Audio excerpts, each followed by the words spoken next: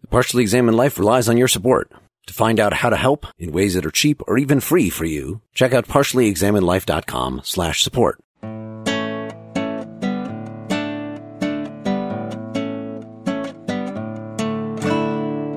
You're listening to The Partially Examined Life, episode 225. We've been discussing Simone Weil's The Iliad or the Poem of Force, 1939, and Analysis of Oppression, 1934. I wanted to juxtapose, we were talking about sort of the autonomy of the sociological versus the action of the individual. Two quotes here. One's right from the beginning of the Iliad poem of Force. To define force, it is that X that turns anybody who's subjected to it into a thing. And then from Analysis of Oppression, 159, but men are essentially active beings and have a faculty of self-determination which they can never renounce, even should they so desire, except on the day when through death they drop back into the state of inert matter. So those things together made me think that we're talking about the dynamics of force, taking it as a sort of a sociological phenomenon. Then you would say, okay, well, insofar as force is active, it turns us into things. But because she's kind of an existentialist, because Dylan was just saying that the solution here to getting out of these sociological conundrums is to change the way individuals deal with each other. When you look at these two quotes together, it says that force always needs to be incomplete, right? Unless you just actually kill somebody, you can't permanently subject them, even though she has this whole thing on slavery, making you like an object and restricting your desires and restricting what you think is possible. You're always, as an individual, going to be self-determining. She doesn't use the term free will in here, but she certainly could. Maybe it was epistemically problematic for her to do so.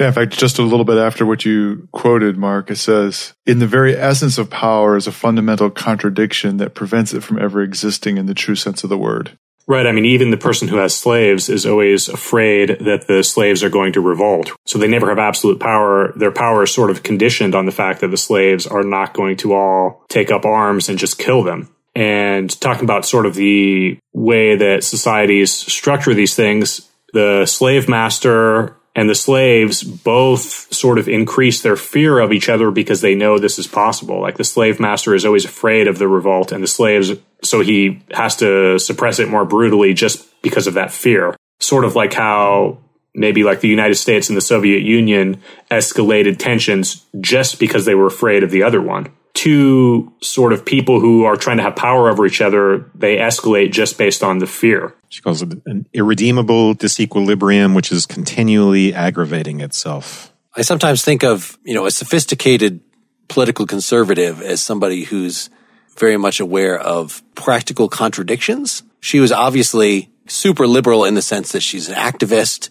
She's, was a peacenik. She was an anarchist. In every way that you could be radically leftist in her time, she was. But when we look at these essays, she decries simple solutions to these entrenched problems that the liberals are arguing against. That if you have a revolution, you're not actually going to get rid of oppression. You're just going to get new oppressors replacing the old oppressors. If you think you can just, everybody should just stop fighting. War is useless. It sounds like she was saying war is useless. Well, everybody should just stop. Well, there are psychological things that make this near impossible, that even if you as an individual become enlightened enough, maybe the solution becomes, I was reading that at the end of her life, she was reading Schopenhauer, that becomes self-denying and sort of retreat from just the chaos of the social, that the social is too big.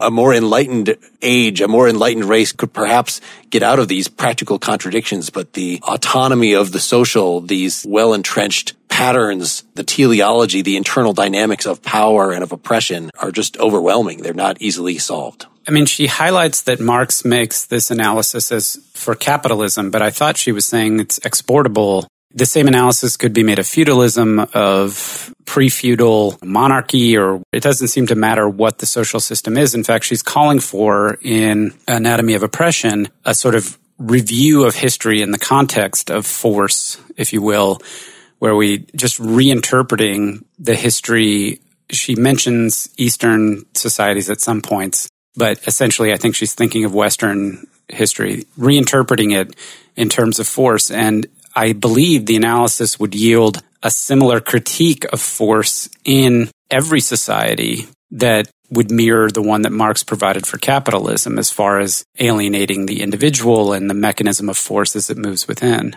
Yeah, except for an idealized hunter-gatherer society, pure hunter-gatherer society, which our problems consist entirely of struggling against natural necessity, and the concentration of power hasn't begun. Zero division of labor means no concentration of power, but that's sort of an ideal, may not ever exist purely. But she says that even in the hunter-gatherer societies, it's really not any different because nature is oppressing you in a way. Because you're not really free. You have to spend every second warding off hunger. Those societies weren't any better. We shouldn't go back to that. Once you overcome the oppression of nature and have surplus value, that's when humanity starts oppressing you. So there was no free moment in human history. These hunter-gatherer societies weren't more free. They were just being oppressed by the brute facts of nature itself. But it's interesting that she sees the human oppressors as extensions of nature, even though it seems like a fundamentally different thing. And I've cried out against this myself in saying people act like, oh, you just got to go get a job. You got to earn a living. And but no, these are social traditions. If we have a surplus, we should be able to, this is the Aristotelian point that she's specifically arguing is naive. If we could get our shit together as a society and actually work in unison instead of against each other, then we could stop oppressing each other. We could live off the surplus and not make things terrible. But she thinks there's problematic things about that. Yeah, this is in 163. Mistaken likewise in assuming that oppression ceases to be ineluctable as soon as the productive forces have been sufficiently developed to ensure welfare and leisure for all. In other words, robot slaves. In fact, she mentions mechanical slaves, and it says Marx is, basically engaged in a thought experiment. And this is what I've said before on our Marx episodes, a thought experiment about, well, hey, what would happen if we all had robot slaves? Can't we all just do what we want? And then she addresses that. Yeah, she says it would be true if men were guided by considerations of welfare. But from the days of the Iliad to our own times, the senseless demands made by the struggle for power have taken away even the leisure for thinking about welfare. There's the condition, right? The way in which human beings interact with each other are based on struggle for power, not on considerations for welfare. And therefore, you're not going to ever get the conclusion of having the productive forces yielding surplus, resulting in a decrease in the amount of work or a relief of oppression, because the conditions of existence are not oriented towards welfare at all. Right. And you can see this directly in society when there is, say, a technological improvement that allows twice as much work to happen with half as much labor, for example, in a factory, or the most obvious one in our lifetimes is the computer revolution, caused an enormous increased efficiency in work. And sort of mysteriously, what never happens is that all of the people go from working 40 hours a week to working 20 hours a week. So Marx predicted that, right, as a period of what he called pauperization, where all of those gains would accrue to the people who hold the capital, and you'd get massive income inequality, which we've seen some of that borne out. But then the contradiction would become so great at some point, and I honestly do think your means of production have to be very, very advanced to know whether this is true. So way beyond what we have now. And again, basically robots galore. At the point where the technology is just ridiculous, what's going to happen then? And Marx thought, well, then all of that will fall apart. You can't really sustain that inequality if everyone really could live a leisurely life because there are, mechanical slaves to do everything for us. And you're saying Weil disagrees with that? Because I thought maybe what you just described sounds like the kind of analysis she would give, that there's a natural tendency of the ruling classes to sort of, cement their power and just expand it exponentially and never give an ounce of power back to the workers, but that because the natural conditions will have changed, that when you introduce plentitude, then there actually is an opening for maybe not an actual armed revolution or something. She says that's actually kind of incidental, whether the workers rise up and strike down. But like the de facto power, I think this is the hope of the new work movement, is that with mechanization, individuals who would otherwise be workers gain de facto power. It just becomes actually physically impossible for the oppressors to keep oppressing them. And so whether there's an actual violent revolution and those get smacked down, or more likely the oppressors retain some semblance, some portion of the power that they once have, enough to sort of satisfy them.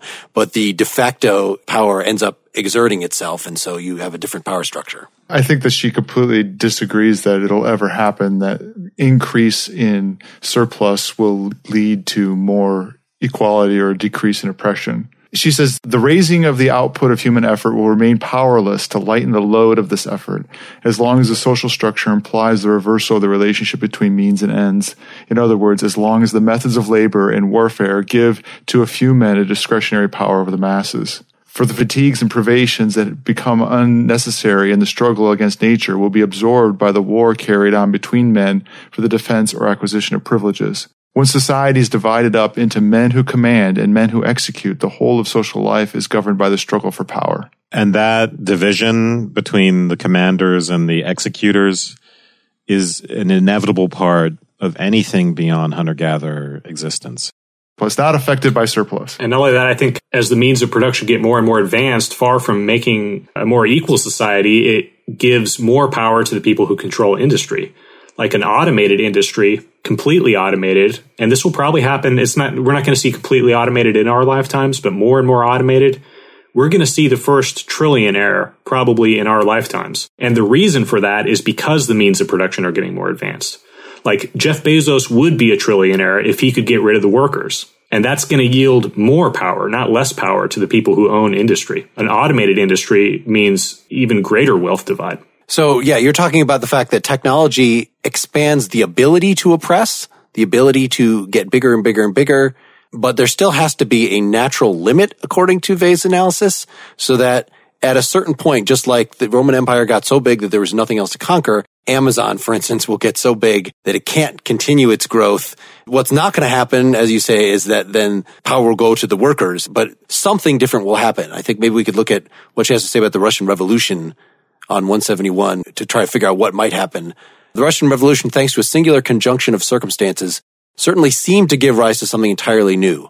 But the truth is that the privileges it abolished had not for a long time rested on any social foundation other than tradition, that the institutions arising out of the insurrection did not perhaps effectively function for as long as a single morning, and that the real forces, namely big industry, the police, the army, the bureaucracy, far from being smashed by the revolution, attained, thanks to it, a power unknown in other countries. So it might be that Bezos himself, there's a smashing down, but there'll be other contenders to sort of step up into that space. And if we're talking about something like Bezos, I guess if you got rid of him, like she's saying with the Russian Revolution, it would be at the point when he had become weak and the real institutional power would be in the automated industry itself. And so whoever took power of that would have power.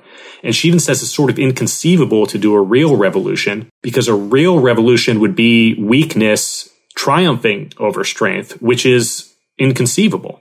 Right? In order to triumph over strength, you have to be stronger, in which case you're going to just become the oppressor. So you can seize control of the powerful oppressive forces, but you can't demolish them in some sense. It's inconceivable. That's her analysis of the French Revolution, right? It's not that the weak masses overcame the monarchy. It's that the conditions of existence in that society, the monarchy had weakened, and the conditions were that the revolution was amongst the strong at that point. They were the stronger ones. That's why we get the rhetoric of the silent majority.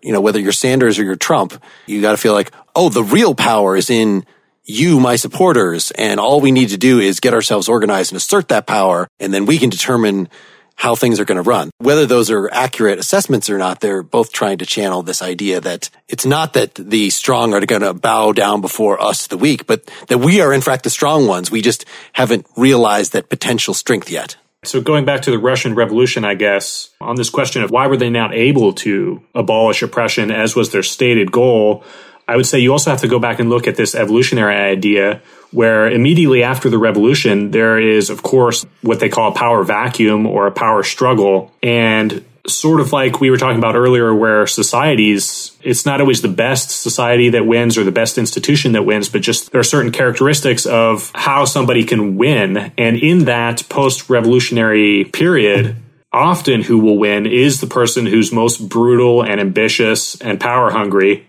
And that sort of drives the makeup of society immediately after. The weak people who believe in almost like a Nietzschean, like the weak resenters of the strong, those people are never going to win the power struggle just by virtue of the fact that they're weak. So it's going to be brutal oppressors that tend to win power struggles in power vacuums. She's essentially saying that revolution is not the replacement of oppression by enlightenment. Revolution is just the replacement of oppression by a different kind of oppression. That's one of the key failings that she sees with Marxism, is that at one point she's talking about the French Revolution, which she says should be, from a Marxist perspective at least, but also more generally speaking, an example of replacing an explicitly oppressive regime with something that should theoretically have been less oppressive and egalitarian, in fact. But what happened was a new kind of terror, a new kind of oppression. And I think she actually is using the French Revolution as kind of a prototype, a paradigmatic case, saying if this isn't where you replace oppression with a different system that doesn't oppress, then you have to ask whether it's even possible that it can be done. Right. And at the end of the essay, in some ways, she concludes that it isn't possible, but yeah, it's not an optimistic ending. Maybe psychologically, I'm a little reading in. She was writing under very bleak literal conditions in history where things looked kind of hopeless. But I don't think she's against revolutions per se. I think in some ways she thinks a revolution is the only recipe to kind of shake up these structural changes. But she's just very pessimistic because the revolutions that we've had hadn't succeeded in abolishing oppression. Well, I think revolution might be the mechanism. But I think what she's saying is, and especially in light, if you think about her analysis of the Iliad as the poem of force, where she says it's just brutally honest, naked honesty in the Iliad about how force works, then we need to be brutally honest with ourselves when we do an analysis of history and say that these revolutions haven't been successful. They haven't moved in any way towards the direction of liberation from systemic application of force that dominates all human beings, all individuals. That's a very bleak and pessimistic view, but it's legitimate. So I think what she's calling for in this particular essay is, how do we go back and reinterpret, and I think I said this in the last episode, but how do we go back and reinterpret history and understand the movement of force in all of its various manifestations in these different societies, in politics, in technology, in physical violence, in religion, and then conceive of an alternative that isn't grounded in force, where the system does not exist to allow force to exert pressure on both oppressors and the oppressed. Now, of course, to get there, we'll need a revolution, but just substituting one system of force for another is not the right answer. Even if such a revolution existed, though, how would it defend itself, right? Because you need an army. You need force to exist in a society. Otherwise, unless it's a world revolution or something totally, it doesn't seem possible. How can you defend yourself? You see, I think her analysis would be, for just what Corey's saying, that under the current conditions of existence, you'd get one revolution after another, but it always would be under the direction of force as currently understood, unless you change the conditions under which people relate to one another. What she's saying is, in history, that has never happened. We've never changed the conditions of the way people relate to each other. We've just substituted political systems or, whatever, religious systems, whatever it may be. Right, and I don't think this essay is really where she gives a positive vision. I think she does give positive visions of society in other essays, like The Needs for Roots. Maybe we should have read one of those. I wouldn't be so close to slitting my wrists. You were talking earlier about how she was kind of this radical revolutionary, as far leftist, but she does have some very conservative views in certain areas. And we should remember that she was an extreme Christian mystic. She was extremely religious and got more and more religious as her life progressed. So she did believe in some social institutions that you could definitely see as conservative. And she even said the human soul has a need for obedience and a need for hierarchy, but it has to be willful hierarchy, non-forced. In other words, if you think about like a sports team, the players are willfully submitting to the coach, and that's good. That's fulfilling part of our human needs. So there's hierarchy still in like a football team, but you're not really saying it's force that's compelling the players to obey the coach. It's the leadership. So that would be an example of replacing sort of a forced hierarchy with a natural hierarchy, in the sense of the subjects willfully following a leader that they love. Or they don't have to love Yeah. but they have to do it willfully. How we achieve that state of society, again, what kind of revolution would this have? But she does think, I believe, sort of like you were saying, the way that we relate to each other has to change, not just politics. I guess like the structures of force are never going to be enough, changing those. The wedge into it would seem to be the aspect in which society acts back on the individual, that we quoted that from the Poem of Force article, that these conditions of existence are such that, yes, individuals make up society and create this environment, but also society acts back on individuals. And one could imagine that you would take the tack of the right kind of social change would engineer a different way in which people interact with one another. That's actually a kind of, roughly speaking, a very progressive way of looking at politics, right? That you can change people by changing society. And then there's, roughly speaking, the other way of saying that you'll never change the way society works. You can only manage it because society is always made up of individuals.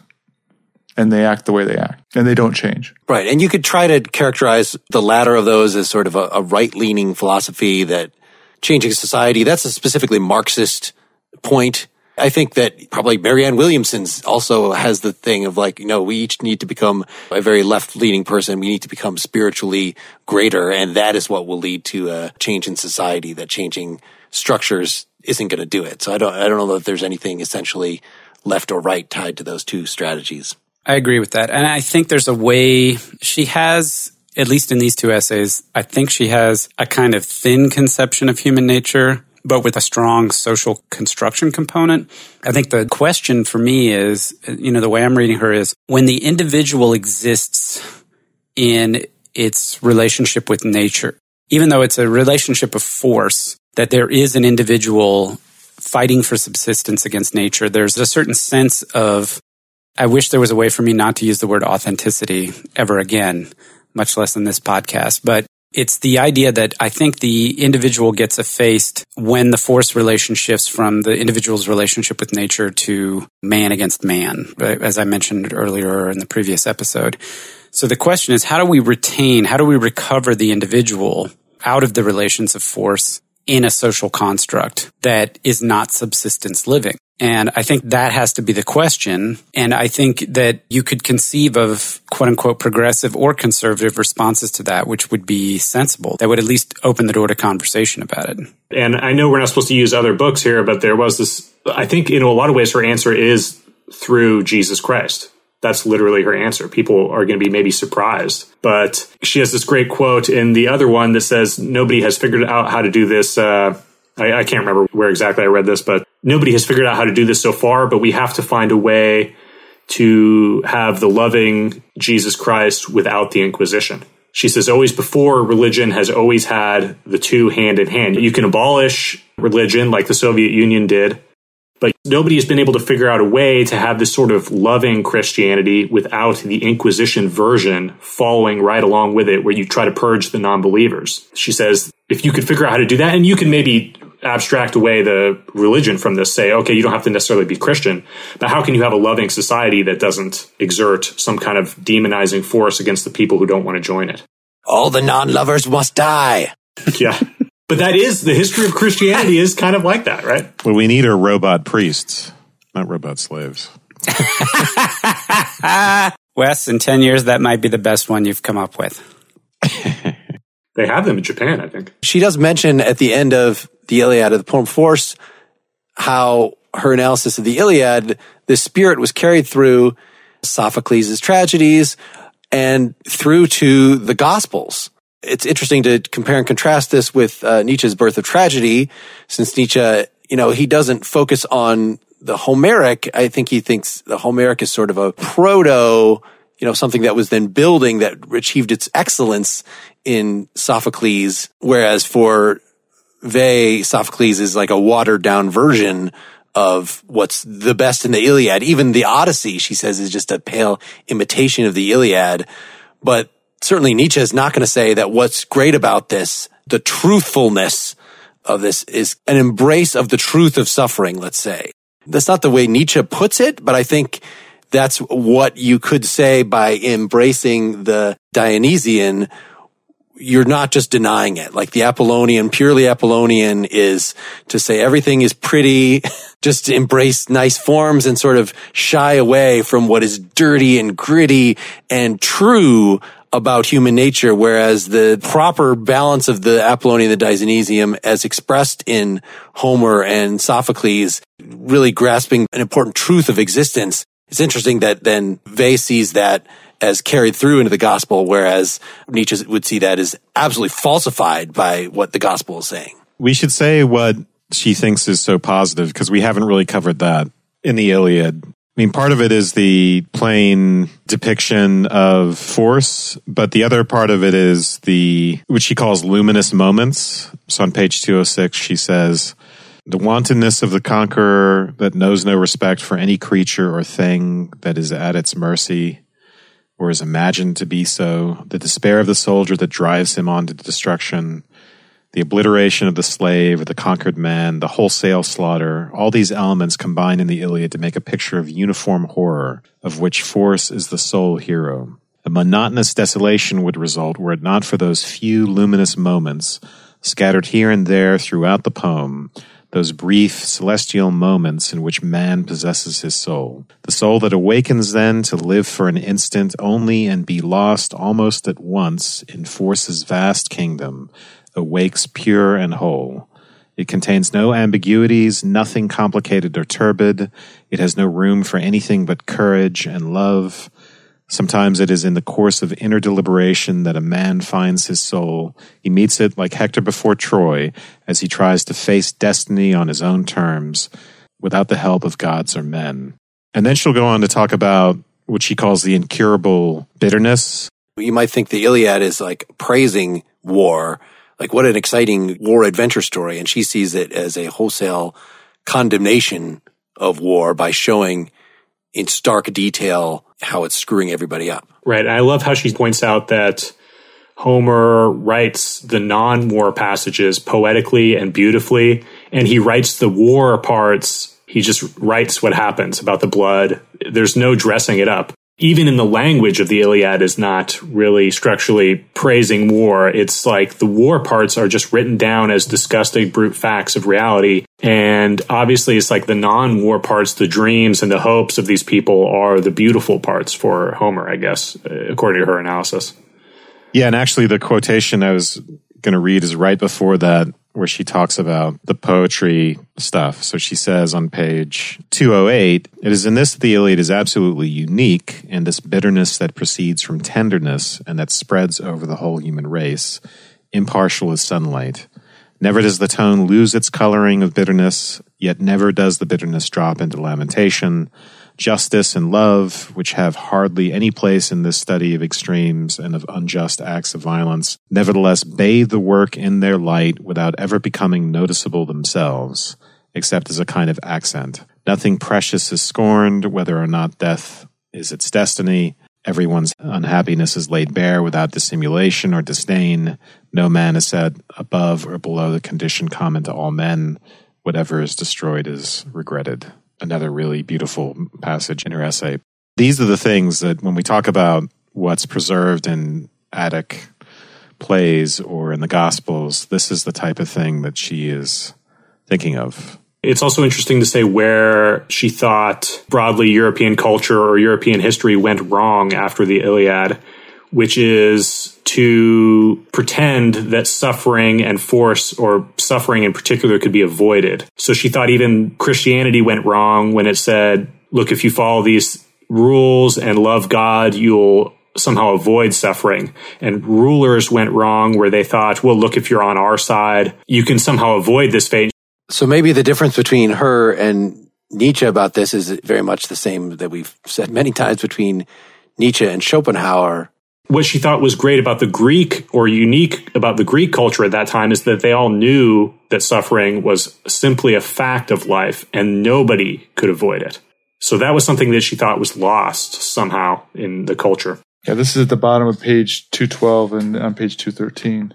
In 212, she's characterizing, in the terms of the Gospels, she says, The sense of human misery is a precondition for justice and love. And at the bottom, she says, the relations between destiny and the human soul, the extent to which each soul creates its own destiny, the question of what elements in the soul are transformed by merciless necessity as it tailors the soul to fit the requirements of shifting fate, and of what elements can, on the other hand, be preserved through the exercise of virtue and through grace. This whole question is fraught with temptations to falsehood, temptations that are positively enhanced by pride, by shame, by hatred, contempt, and indifference, by the will to oblivion or to ignorance.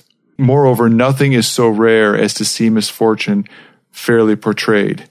The Greeks, generally speaking, were endowed with spiritual force that allowed them to avoid self-deception. Basically, to see the poem of force rendered as truly and authentically and fairly as it could be. And she thought there was something unique about the Greeks, I guess, that could write something like this. Like if we were to write it today as a Hollywood movie, it's like there would be some way for the characters to escape the force, or there would be some moral lesson where, man, if you could just be good, you can escape it. And the Greeks are like, no, force consumes everyone. All the characters weep and suffer in the end because that's intrinsic in life somehow. Yeah, right at the beginning of this section, I should have read this part first. In any case, this poem is a miracle. Its bitterness is the only justifiable bitterness, for it springs from the subjection of the human spirit to force, that is, in the last analysis, to matter. This subjection is the common lot, although each spirit will bear it differently in proportion to its own virtue. No one in the Iliad is spared by it, as no one on earth is. She says the Odyssey is only a good imitation of this. Yeah. Not only was there something uniquely Greek about it, but apparently they only were able to write one. Seems a bit of an exaggeration. There's no revival of Greek genius in the Renaissance. No, nothing else was ever good in history except for the Iliad. Shakespeare and a few others come close, but yeah. She does point to Aeschylus and Sophocles as being the truest continuation of the Homeric epic as in the Iliad. This was Homer's most positive review of any of his books.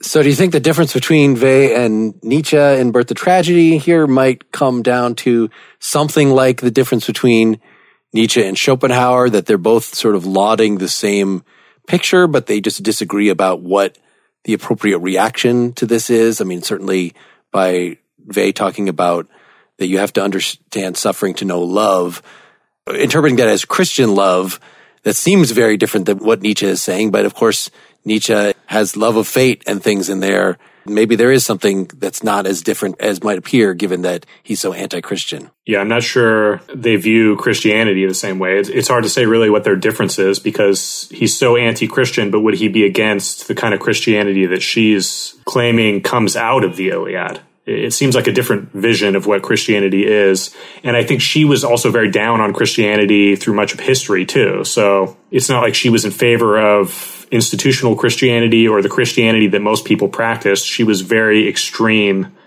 in her Christian faith. She didn't think you could just go to church. And I don't think she would have liked this kind of Christianity where you, in Nietzsche's view, are sort of resentfully worshiping weakness. She thought we should do revolutions. You know, she joined the Spanish Revolution, like I said, and thought about taking up power and changing society. So it's not like she thought we should just pray and love each other and be nice. You know, she was an active part of the world and, in fact, wanted to, in a Nietzschean way, sort of take that will to power and create a world in her vision. And she thought that was part of Christianity, but somehow finding a way, again, to do it without the Inquisition.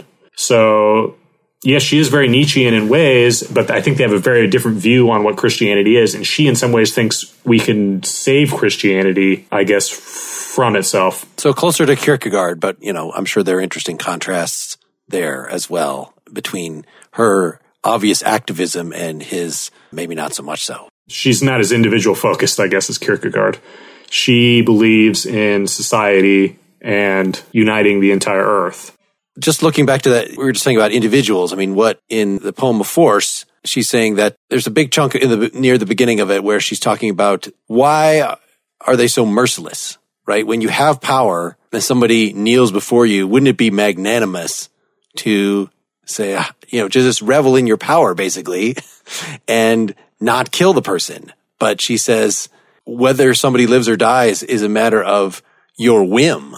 Then you're in a mode where you are not stopping to reflect. Your humanity has been degraded by the use of force in such a manner that you can't even reflect on how this is actually a human being in front of you.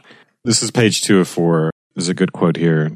To respect life in somebody else when you have had to castrate yourself of all yearning for it demands a truly heartbreaking exertion of the powers of generosity. Part of the cost of war is this cost to the soul that she describes, where you've sort of given up on life. The other way she puts it, if the existence of an enemy has made a soul destroy in itself the thing nature put there, then the only remedy the soul can imagine is the destruction of the enemy. Our psychological, our spiritual costs are too great, and that's part of what feeds the self-perpetuating quality of force and power, is that we need compensation for what it does to us, this thing-making aspect that it has. Right, and I think she talks about a lot, sort of the psychological impacts of this. Like one of the ways where she said non-Greek cultures have gone wrong is thinking that suffering can leave you unmarked, like psychologically ruined.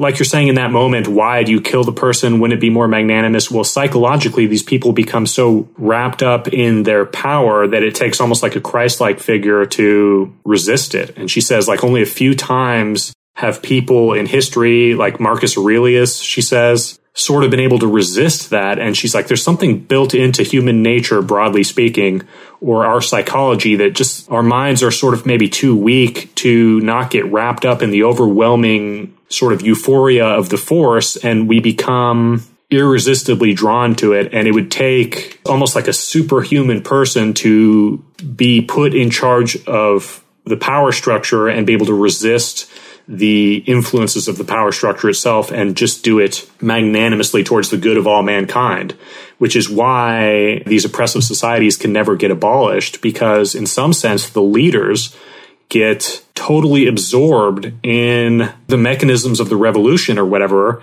and they become despotic. Like in the French Revolution, they start chopping off everyone's heads. It's like, who could have resisted the urge to do it? Why did they all behave like this? It wasn't like one bad guy got in charge.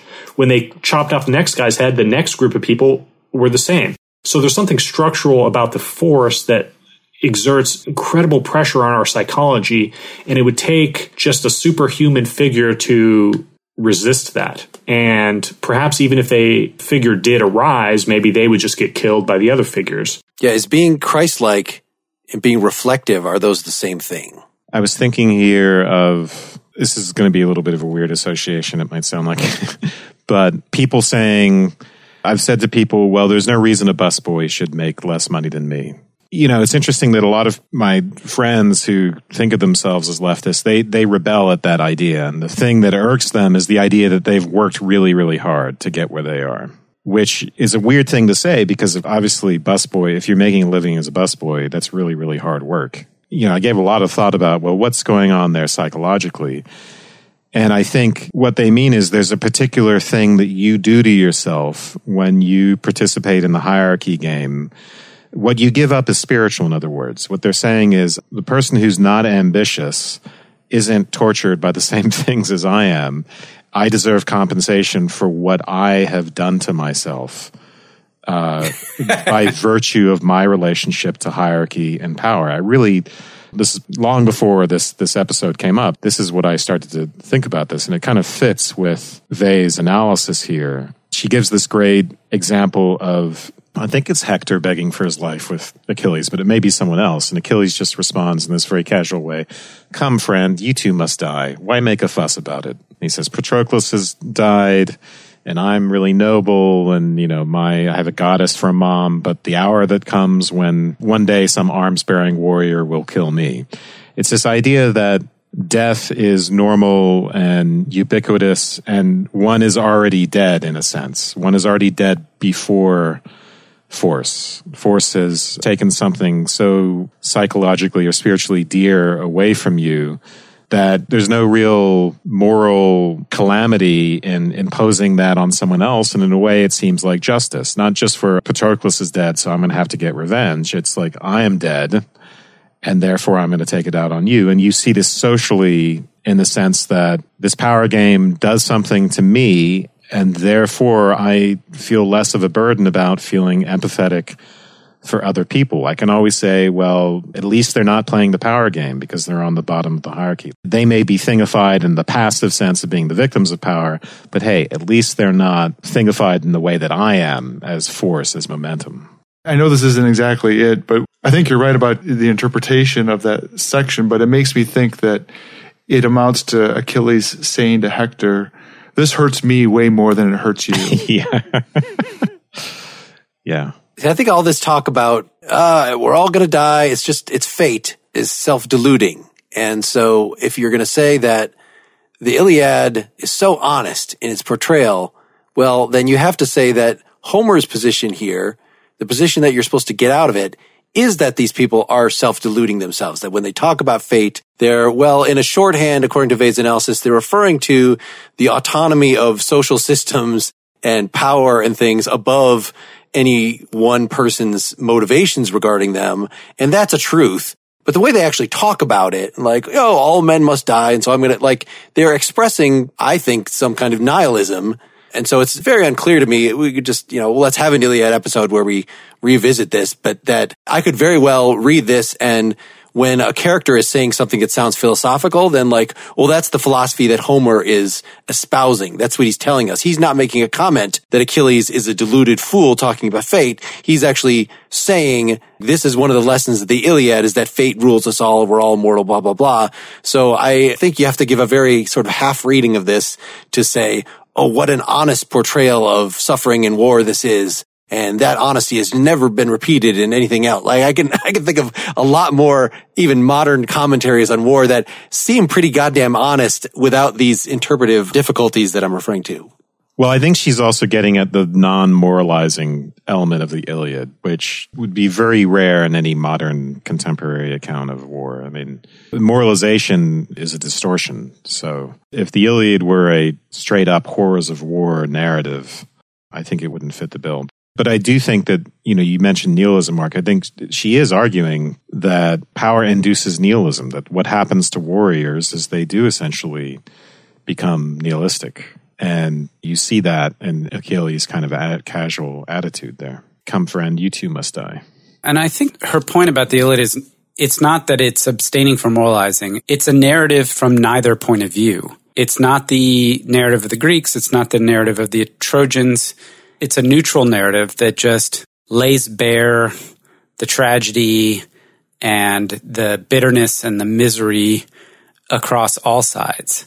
And so when she talks about the Odyssey and the Chanson de Guest and the Chanson de Roland and all these other things, what she's saying is they're from somebody's point of view, which necessarily means that there's a perspective of a hierarchy or evaluation of Roland's death is worth more than the death of the Saracens or whoever it is that's in that. And she does a really interesting thing when she closes the essay, where she basically says that this is quintessentially Greek, and she talks about Aeschylus and Socrates, but she carries this through to Christianity and talks about the Greek aspects of the Gospels and how she thinks that the Gospel of Christ also tells the same story of bitterness, but that it doesn't refrain from creating a narrative point of view.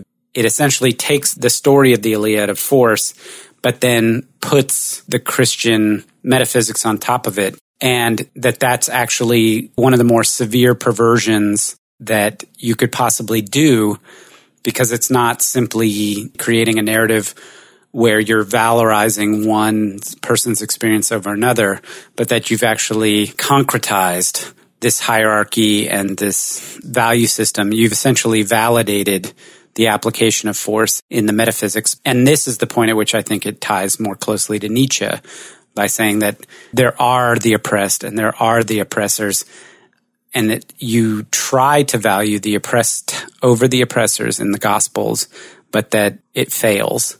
Right. And she also says, again, the way the Gospels went wrong is that they give us an out, where if you follow Christ and you believe, you will escape the necessary suffering of the uncontrollable forces of the world. And she doesn't think you will. She thinks it's inescapable like the Greeks. The beginning of the Iliad is not personal. Whatever the voice is saying, come listen to the rage of Achilles, the story of the rage of Achilles. Anger be now your song, immortal one. Achilles' anger, doomed and ruinous. Oh, look, you memorized it. Cause the king's loss and bitter loss. Very fancy. I thought you Johnnies learned it in Greek. Menin aide thea pleiadeo Achilleos. Oh my God, I love Wes. Yeah, well, you're not as cool as Simone, who learned Greek as a child. Yeah. I love the fact that Simone de Beauvoir and Simone Weil took their logic exams at the same time in college, and they placed number 1 and number 2. Weil number 1 and de Beauvoir number 2. And they were the only 2 women in the school too, from what I understand, or 2 out of 3, because I guess it was that like women weren't even allowed to attend officially, but everyone just tolerated it. So they were kind of there. So it was hundreds of men and then these 2 women who had decided to go, and they got 1 and 2. It's obviously sort of takes a remarkable person to be probably one of the first 2 women, who are sort of allowed in this school. So that's probably why they outperformed, I believe, I read something about her younger brother was a super genius famous mathematician. Yeah. Yeah, and she was very bitter at the fact that she was not a genius.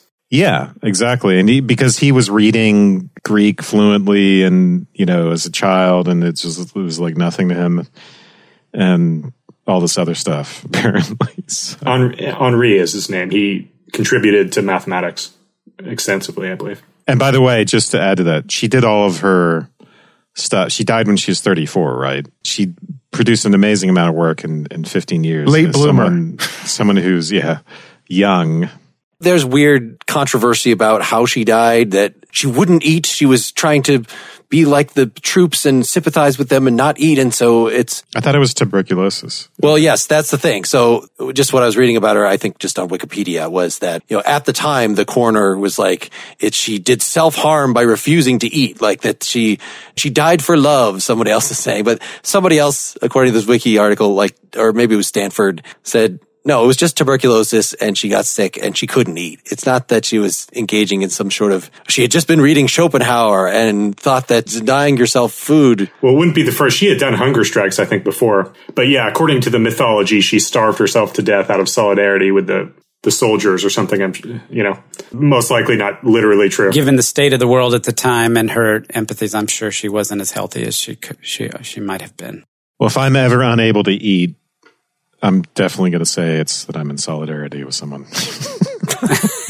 You've just been reading your Schopenhauer and think that this is the mythological version of how she died, which again, I really, come on. Sort of wraps up perfectly, though, in almost a Homeric sense, her life. I think that's why it's appealing to people. And then she starved herself to death, in this very dramatic, suffering way. At least does seem true that she got to the U.S. She brought her parents to the U.S.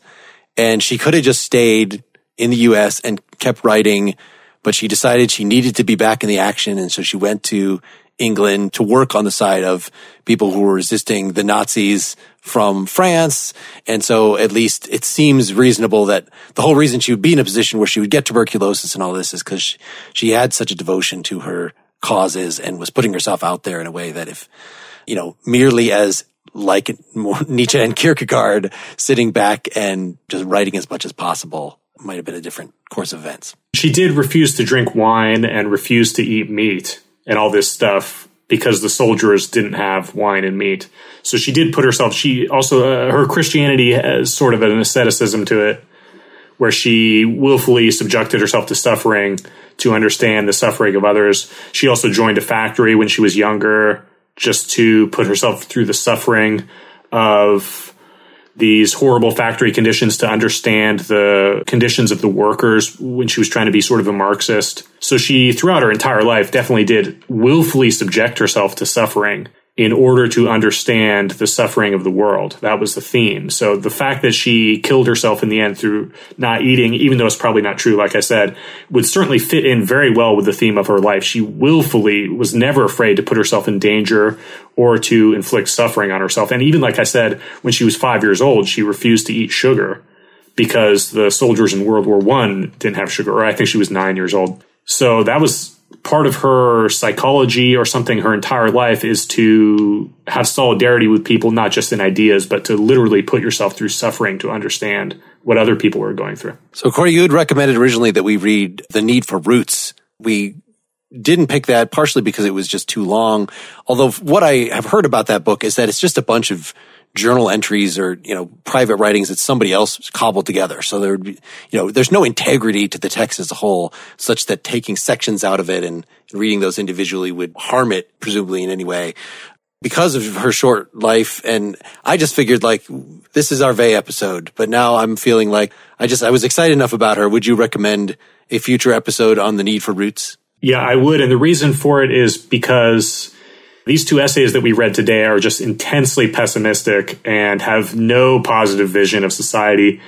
It's our lot in life. I mean, the oppression essay ends with, and that's how it is. We're going to always be slaves. We're born slaves, and that's human's fate. So that's a direct quote. Yeah. If we're interested in looking at what she thought society might look like in the positive sense, she does sketch out that was supposed to be her manual for society, and supposedly she presented it to Charles de Gaulle. She was working in the French Resistance, and they sort of read it like, I don't get it. What the hell are you talking about? Nobody really paid attention to it. But then I think Camus read it later and thought it could be like a textbook for how to build this kind of society that we're talking about she was dreaming of at this time. She outlines definitely a positive vision of society there. So it's a lot different than the two essays that we read today. Yeah, I would love to do more. She's a super underrated philosopher, I think. If you read The Needs for Roots, some of the stuff you read is going to surprise you in what her opinions were. It's not the kind of stuff that you read typically in political philosophy. A lot of her opinions are pretty eclectic, but very interesting. I refused to eat peas when I was 5. I just want to put that out there. I also did, yes. In solidarity with someone. In solidarity with people who think peas are gross. Yeah. And I opted to not do the factory thing. I was a busboy instead for a summer. All right. Next time, we're going to read Sir Francis Bacon's Novum Organum. Our closing song, fittingly enough, is Throw Down the Sword. It's by Wishbone Ash from their 2019 40th anniversary concert live in London album. I interviewed Andy Powell, the leader of that band at this point, for Nakedly Examined Music episode 51. Check it out at nakedlyexaminedmusic.com. Folks should comment on what else they want us to cover. Their thoughts about this episode, you can do that at partiallyexaminedlife.com. There's a blog post corresponding to this episode that you can comment directly on, or you can go to our Facebook group, or follow us on Twitter, or email us directly at pel@partiallyexaminedlife.com. Thanks, Corey, for joining us and suggesting this topic. Thanks, everybody. Thanks. I was glad to be on. Thank you, Corey. Thanks, everybody. Thank you. Good night. Thanks. Good night. Good night. Good night.